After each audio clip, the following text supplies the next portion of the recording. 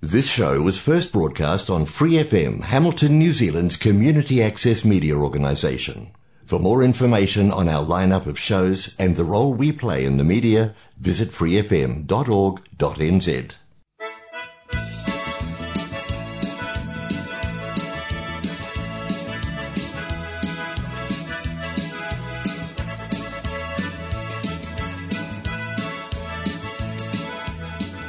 Welcome to the Bridgestone. You're at the table with Barry and Mariana. We've got a question from a listener about upgrading. Is upgrading or revaluing your hand, Barry, is that the same?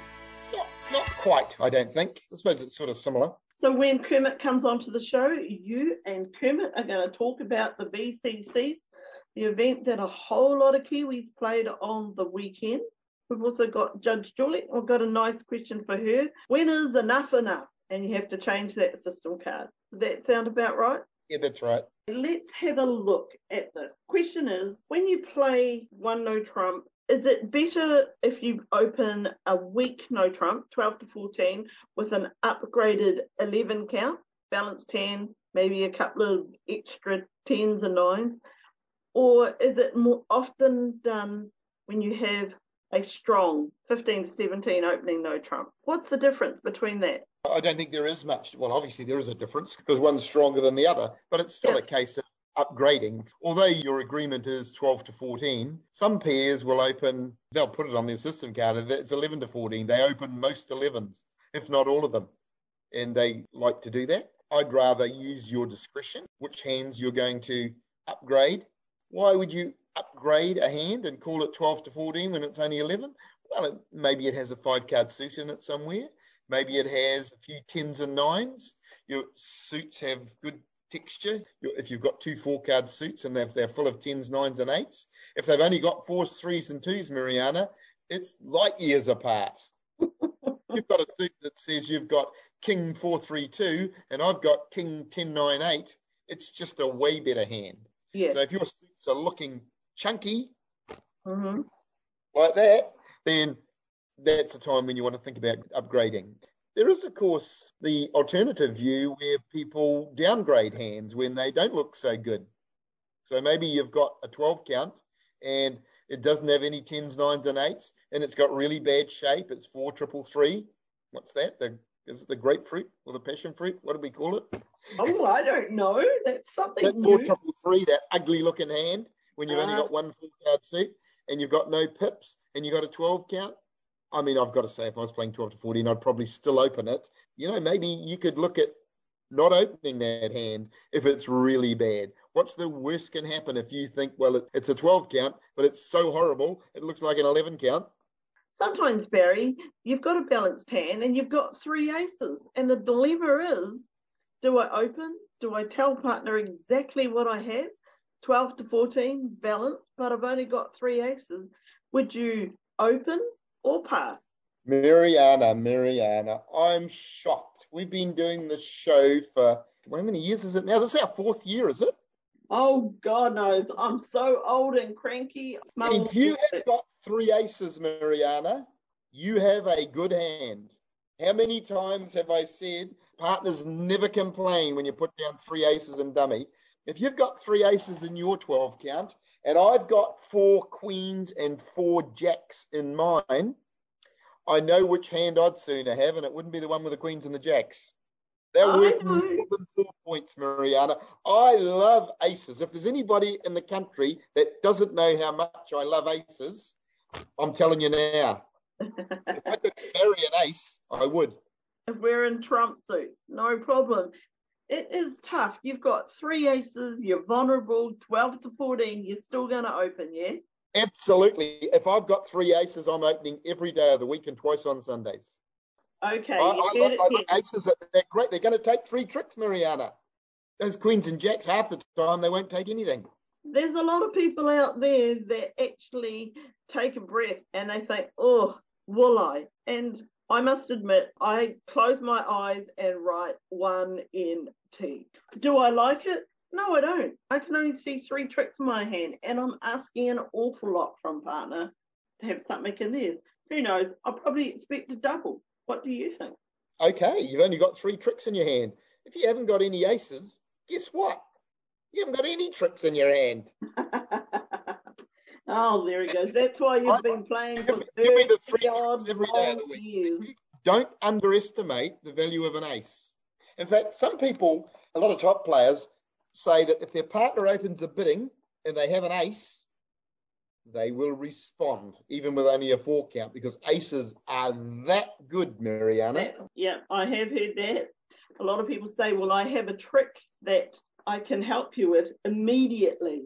Okay, my second part of the question when we're talking about upgrading your hand, let's say you play 12 to 14 and you've got the sexiest looking 14 count balanced hand.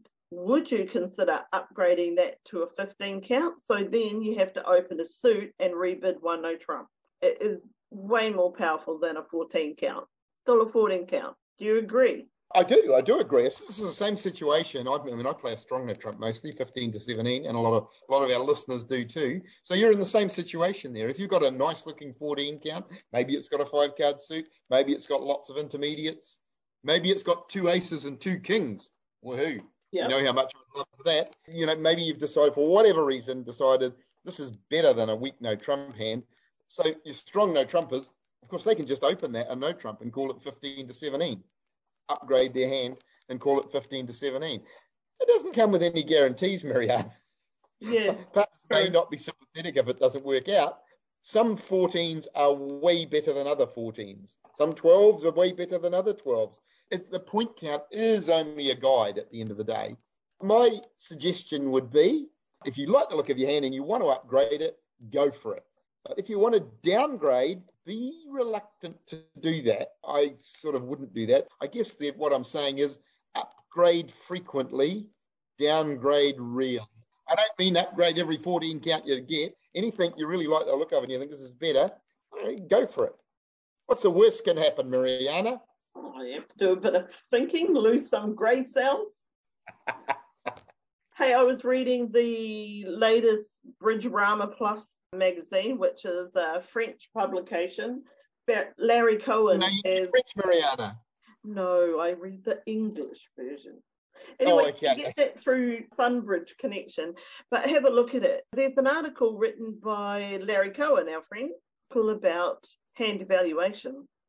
And he starts off at the beginning that he thinks that aces and kings are worth a little bit more than 4, 3, 1. And he thinks that queens and jacks probably aren't worth that much. But he did actually put down that he thought that an ace was probably closer to a 6 count. Oh, wow. Well, that's even better than my 4.5. That's inflation for you, Mariana. If anyone wants to have a read, go and have a read. It's 30 pages long, this magazine. Barry, it's got some pretty good stuff in it. I think when you talk about hand evaluation, in a lot of situations you're looking about, as the auction goes along, sometimes your hand will get better and sometimes it'll get worse, depending on what partner bids, what the opponent's overcall or bid or whatever. So sometimes your cards look well placed or badly placed, or it looks like your hand's fitting well with partner or it's not fitting. That's more about revaluing your hand as the auction goes along. Whereas upgrading and downgrading is something that you do perhaps before any bidding starts. If you're going to open a no trump, you don't have anything to base that on other than the look of your hand. You don't know how well placed your cards are. You just decide whether you like the look of your hand. You sure you haven't read that article, Barry? Because that smacks of the information that Larry was writing about. No, I haven't. No, I kid you not. He did say about re-evaluation is be patient and learn more information from the auction. And upgrading or downgrading comes at the beginning. So well done. It's the Barry and Larry show. Yeah, well, I don't know whether Larry would be pleased to hear that, but I am. Hey, this weekend you've got some great bridge to play. Yes, it's the Tri-Nations coming up between Australia, Indonesia and New Zealand. Each country's put 2 teams in each category. That's open, senior, women and mixed. And also youth, I think. I'm not 100% sure about that. But anyway, so they're all putting in 2 teams. You play all of the other countries. We won't play our other New Zealand team, but we will play the 2 Indonesian teams. We'll play the 2 Australian teams. And then we'll do it all again. We're playing them all twice. That sounds good. So how many boards do you think you'll be playing this weekend? Something like 12 or 14 board matches. Either 96 or 112, something like that. Well, good luck with that. So people will be able to watch it on Real Bridge if they want to have a laugh. Coming up next, we're heading off to the courthouse. Director, please. How can I help? Judge Julie presiding. Good morning, Judge Julie. Good morning. We've got a special question for you this morning, Judge. If you have a partner who's in the habit of upgrading their 11 counts that they like the look of and opening a 12 to 14 no trump, or maybe upgrading their 14 counts and opening a strong no trump with 15 to 17, or even maybe if there's someone that decides they'll open the occasional week 2 with only a 5-card suit instead of 6. The question is, how often do they have to do that before you as their partner are obliged to advise the opponents? Is it once? Is it twice? Is it 20 times? How do we know? Lovely question. Okay, I'm going to get into one of those things that I really loathe and detest, and that is the saying, it's just bridge. So I know, and it is the worst thing, and it really is annoying. So there are hands where there are exceptions about what you open, because like 441 hands where you're truly stuck for a bit and you make a decision about what you're opening because you think that actually is the best description of your hand. Now, that tends to be a rarity, and your partner doesn't expect you to have a singleton when you open one no trump. So as long as it remains a rarity, then that is actually not a problem. The same sort of comes into point count. If I open nearly all 11 counts, and Patrick and I do because we play 11 to 14, then my partner's going to have to start announcing that it's 11 to 14. No if, buts, maybes, and if I upgrade nearly all my 14 counts to 15, the same thing. Because I had a partner who told me off because I downgrade things, and apparently you're not allowed to do that. And also there's the saying that there's no such thing as a bad 15 count, is there? Right? But there are a lot of really good 14 counts. The thing that makes a hand more exceptional would be the things that maybe we don't value quite with points. That would be a 5-card suit. If you've got ace, queen, jack, and 5-card suit, you've got extra tricks. The hand is worth more than the point count suggests because you've got the facility where you might make extra tricks. If you've got hands with 10s and 9s to go with queens and jacks or kings or aces, then you've got potential trick-taking ability that you don't have. So if you've got ace, queen, 10, 9, you've got the potential to make 4 tricks. If you've got ace, queen, 3, 2, you've got the potential to make 2 tricks, both 6 counts. So at times we can upgrade hands, and that's not necessarily an agreement with partners because we think this hand really looks like it has that value that we assign to whatever our one no trump opening bid is or whatever we're talking about. And that doesn't really need an extension, but it does if it starts being most of them or 50% of them. And I'm not going to give you a percentage of exactly where this line in the sand is because I can't cope with all the mail I'll get about how wrong I am. But I will tell you a story. Okay. This book here is a book about a computer that plays bridge called Chthonic. And Chthonic came up with this wonderful system of evaluating hands. And Patrick and I decided one Congress that we would give this a go because it really is good. It values aces higher and queens and jacks lower, which everyone says is absolutely right to do. 4.5 points for an ace, 3 points for a king, 1.5 for a queen, and 3/4 for a jack. If you have a 4-3-3 hand, you take a point away. And then you have this neat system where you look at the other cards in your hand, tight honours, king, queen, tight, doubleton, no length. They're really bad holdings. So you deduct half a point for that. Honours that are unsupported, you deduct half a point. Honours that are supported, you can start adding in points. So I sat there on the first hand of Congress this year, and I started counting my points. And somewhere where I'd lost track of what I was doing was starting again, I thought, we don't have enough time in the world for me to play this system. But it is really, really good. And there's one around called Zars as well. Problem is that when we're telling people what we play, if I say Chisonic or I say Zars, my opponents look at me like, what the hell does that mean? What planet are you on? I've really got to bring it back to where it is understandable. And I really do. And if you're playing something that's weird and people don't understand, you have to find a way to explain it so people do. But mainly, if you are upgrading and downgrading the occasional rare hand because it looks too good for whatever reason, then that is fine, and it's not really a partnership agreement because it's not happening enough. But if you're upgrading half or 3/4 of your 14 counts to 15, or your 11 counts to 15, seriously, it now becomes, we play 12 to 14, but my partner frequently upgrades. So if you frequently upgrade or downgrade, it should be part of your explanation, because your partner will be expecting values that aren't the ones being described when you're saying about what the meaning of the bit is.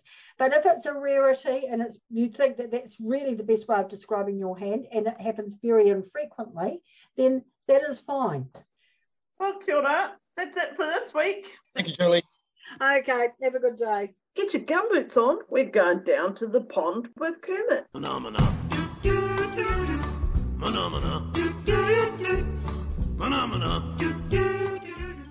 Well, good morning, Kermit. I've got a question straight up. Oh my goodness. Go on. I know. Are we calling today week 51 with the bridge zone? Or are we setting the dial back to the good old number 1? Well, we're just changing the format a little bit. I've done 50 bridge tips over the last 50 weeks and hope you've all enjoyed those. We're changing it a little bit to Down at the Pond with Kermit, where we're just going to talk about some topic to do with bridge. It's good that it's about bridge. Well, you know, we quite often digress, don't we? So you never know what could happen and where we could go. But today I've got a question for you both, and I'd really like to hear what the listeners think too. We've been playing a little bit on Real Bridge. Screens or no screens? So by that, when we're playing on Real Bridge, the organisers can choose to have screens like you would have in an international event where you can't see your partner during the bidding and the play, only the person on your side of the table. And that's standard practice in international matches, and it's quite easy to set up in Real Bridge, or just how it normally is at the table where you can see all 4 players and it feels very naturally like a bridge table. So any thoughts on that, you two? In terms of teams event, I've only really had one example and we played with screens, so I can't really offer any real opinion on playing teams with screens or no screens. That was your first experience playing behind screens, Mariana? Yeah, to be honest, I loved it. Aha!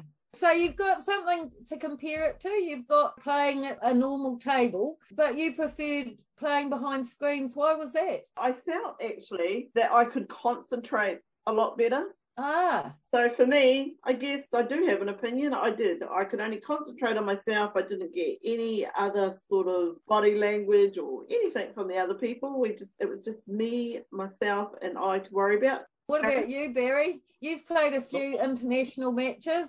I really like screens. I find them, it's relaxing. You're in your own little world there. All you've got to worry about is what you need to do. You need to worry about all the other extraneous things going all around the room or whatever. Yeah. I really like them. But what surprised me was we had a couple of practice sessions on Real Bridge before the Hamilton Congress that we ran online, which was behind screens. And so because it was as much for the director as anyone, we had a lot of just our club players playing. They were just making up the numbers so that the director would have a practice. And they were all playing behind screens. What surprised me was that all of those club members, most of who never even play in a tournament, let alone behind screens, they absolutely loved them. They really enjoyed screens, and that surprised me. Yeah, oh, well, that's good to hear. And I guess you're wondering what I think. Yeah, what do you think? Well, for all those reasons that you've said, I also think that it cuts out a lot of ethical dilemmas when you're playing behind screens. And that is, of course, why they are used in international matches. We don't have to worry about alerts or late alerts and unauthorised information. We don't know the questions that our partner is asking the opposition, or the other way round. For instance, I did have one on the weekend that I was a little bit disappointed in. I opened a precision 2 clubs and my partner bid 2 diamonds and I bid 2 spades, and then got quizzed about that diamond bid. Is that natural? And I said, well, yes, and it's a strong inquiry, but does it show diamonds? Which it didn't. And then I based my subsequent bidding on the fact that I was pretty sure that person had a stack of diamonds. So those things don't happen behind screens, and I think it's a good reason to use them. Also, I don't want to see my partner's facial expression when they're bidding, and I don't want the opposition to see each other's. I just think it solves quite a lot of ethical things, and it's actually quite social because you can talk to your screen mate without sort of worrying too much about passing information to your partner. I'd be pro. I think they're really good. Pam, I got copied in on an email over the weekend about somebody asking about sort of the ethical problems you have when, exactly what you were saying, when people ask about bids, when all 4 of you are visible and hearable. Obviously, there's unauthorised information backwards and forwards. This person at the end of their email, their last line was, I love screens. But I guess I was going to be devil's advocate, and somebody has to be because we can't all be in favour. I mean, people that are against screens probably are saying, oh, it's much more sociable and much more like real bridge when you can see all 4 people around the table. Yes, well, I guess that's true. Whether that's worth all the other aggro that is caused that you avoid by having screens, I don't think it does. I think screens are way better. Well, I mean, things like, we had a late alert. That doesn't happen behind screens. They're just much better, and that's why they're used in international matches. There's so many benefits from being behind screens. If you haven't played behind screens, anybody that's listening, and you get a chance, give it a whirl. We'd love to know what you think as well, because I think we're going to be seeing a few more online events, and I'm sure the organisers are interested in the feedback as well. So if you've got an opinion, drop us an email, bridgezoneshuffle@gmail.com. So Christmas coming up, Pam. Any ideas for our listeners for Christmas presents? I have got a Christmas present for everybody. As some of you may know, I have an online classroom with LearnBridge Online, and it runs every Wednesday morning at 10 o'clock.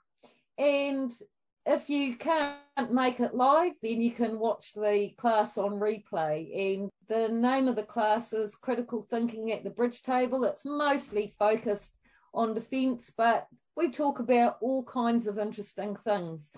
For a special for Bridge Zone listeners, if you use the code BridgeZone, then you will get 75% off your first month's subscription. Wow. So there you go, little Christmas present for everybody. Wow, Black Friday and Cyber Monday's been and gone, but here you go. Pam's got 75. It's a while since I've scored that. Sounds good. We look forward to seeing a few new faces. Good. Wow, that's a great discount. As I said, it's mostly focused on defence. And my second favourite bridge discipline, which is just the non-technical stuff, the psychology of the game, about performing well and that type of thing. But we also talk a little bit about bidding and a little bit about declare plays. And it's an interactive class. There's chat and you can ask questions during the lesson and ask questions after the lessons. So we really welcome some new faces. Google LearnBridge Online and you'll find my class there. Join us next week at the Lily Pad with Pam Livingston, Bridge Coach. See you. Oh, good luck for the weekend, Barry. All the very best. Yeah. Thank you for that. God, I hope it goes better on the weekend. Yeah, see how we go. It will. It's a stupid game. I'll tell you one thing. I think it was really good to play that many boards the weekend before because we haven't been playing much, and it probably showed. Well, you'd think the same thing. It would be certainly good to do that the week before an event like that. Yeah, I'm quite pleased that I'm finding that I'm adjusting, and I didn't get that as tired as I've been finding it. So you do get match fit, don't you? And you need to. Well, some people don't need to. Sometimes I feel if I have a break, I come back and I'm sharper. But mostly I think I need to be playing all the time to keep my brain ticking over. I think those top players like Sartash and all that, I mean, they're playing week in or certainly month in, month out. They're playing at top level, high-class bridge fields all the time. That's got to be good for your bridge, whereas we don't usually. But we've got the opportunity now, haven't we? Well, I mean, I'm actually playing on Sunday as Swiss Peers in Australia, and I'm going to play in Canberra. And I'm looking out for further afield because I just love, even though we didn't do very well, it's just so much better than playing. That we can play in strong fields so often. We're playing in Canberra too. I think it's great. Because it's something New Zealand's really struggled with. Yeah, getting that competition, isn't it? Maybe that's something to talk about next week. Yeah, that's a good topic. All right, Pam, see ya. Okay. Let's comment about the new brand launch that New Zealand Bridge did. New Zealand Bridge, a game for life. Yeah, that's exciting. So New Zealand Bridge is obviously trying to appeal to more people and rebrand the old brand, if you like, to make it more attractive and try and attract more people to play bridge. I'm in favour of anything like that. So good on them. And perhaps we can get somebody on the show, Mariana, to talk us through that. That'll be great. I'm sure people will be interested. I quite like it. It's nice and fresh. So it's a bit like a new political party standing for Parliament, Mariana. Let's not go there. No. All right. And I've got a little bit more extra information from Judge Julie's segment for those who are wanting the details of the book. Look, it's a fiction book. It is really quite amusing. It's got some really good stuff in it. What the title and who the author is again, please. Human Bridge Errors, Volume 1 of Infinity, collected and analysed by Chthonic, edited by Danny Kleinman and Nick Straguzzi. That name again, Julie? The Chthonic, what is it? Chthonic, CHTHONIC. The incredible bridge playing computer. Wow. Okay. He doesn't like humans. He's a very arrogant bridge playing computer. And I did say he. Julia's waving this book around at us, listeners, but I know you can't see it. She's quite passionate about this book. There are some good bits in it. And there are some really good bits about, as you said, like with Larry Cohen and things like that, about the way you look at hands and how you look at them differently as the auction progresses. Very good. Take care, everybody. Catch you next week. Okay, bye for now.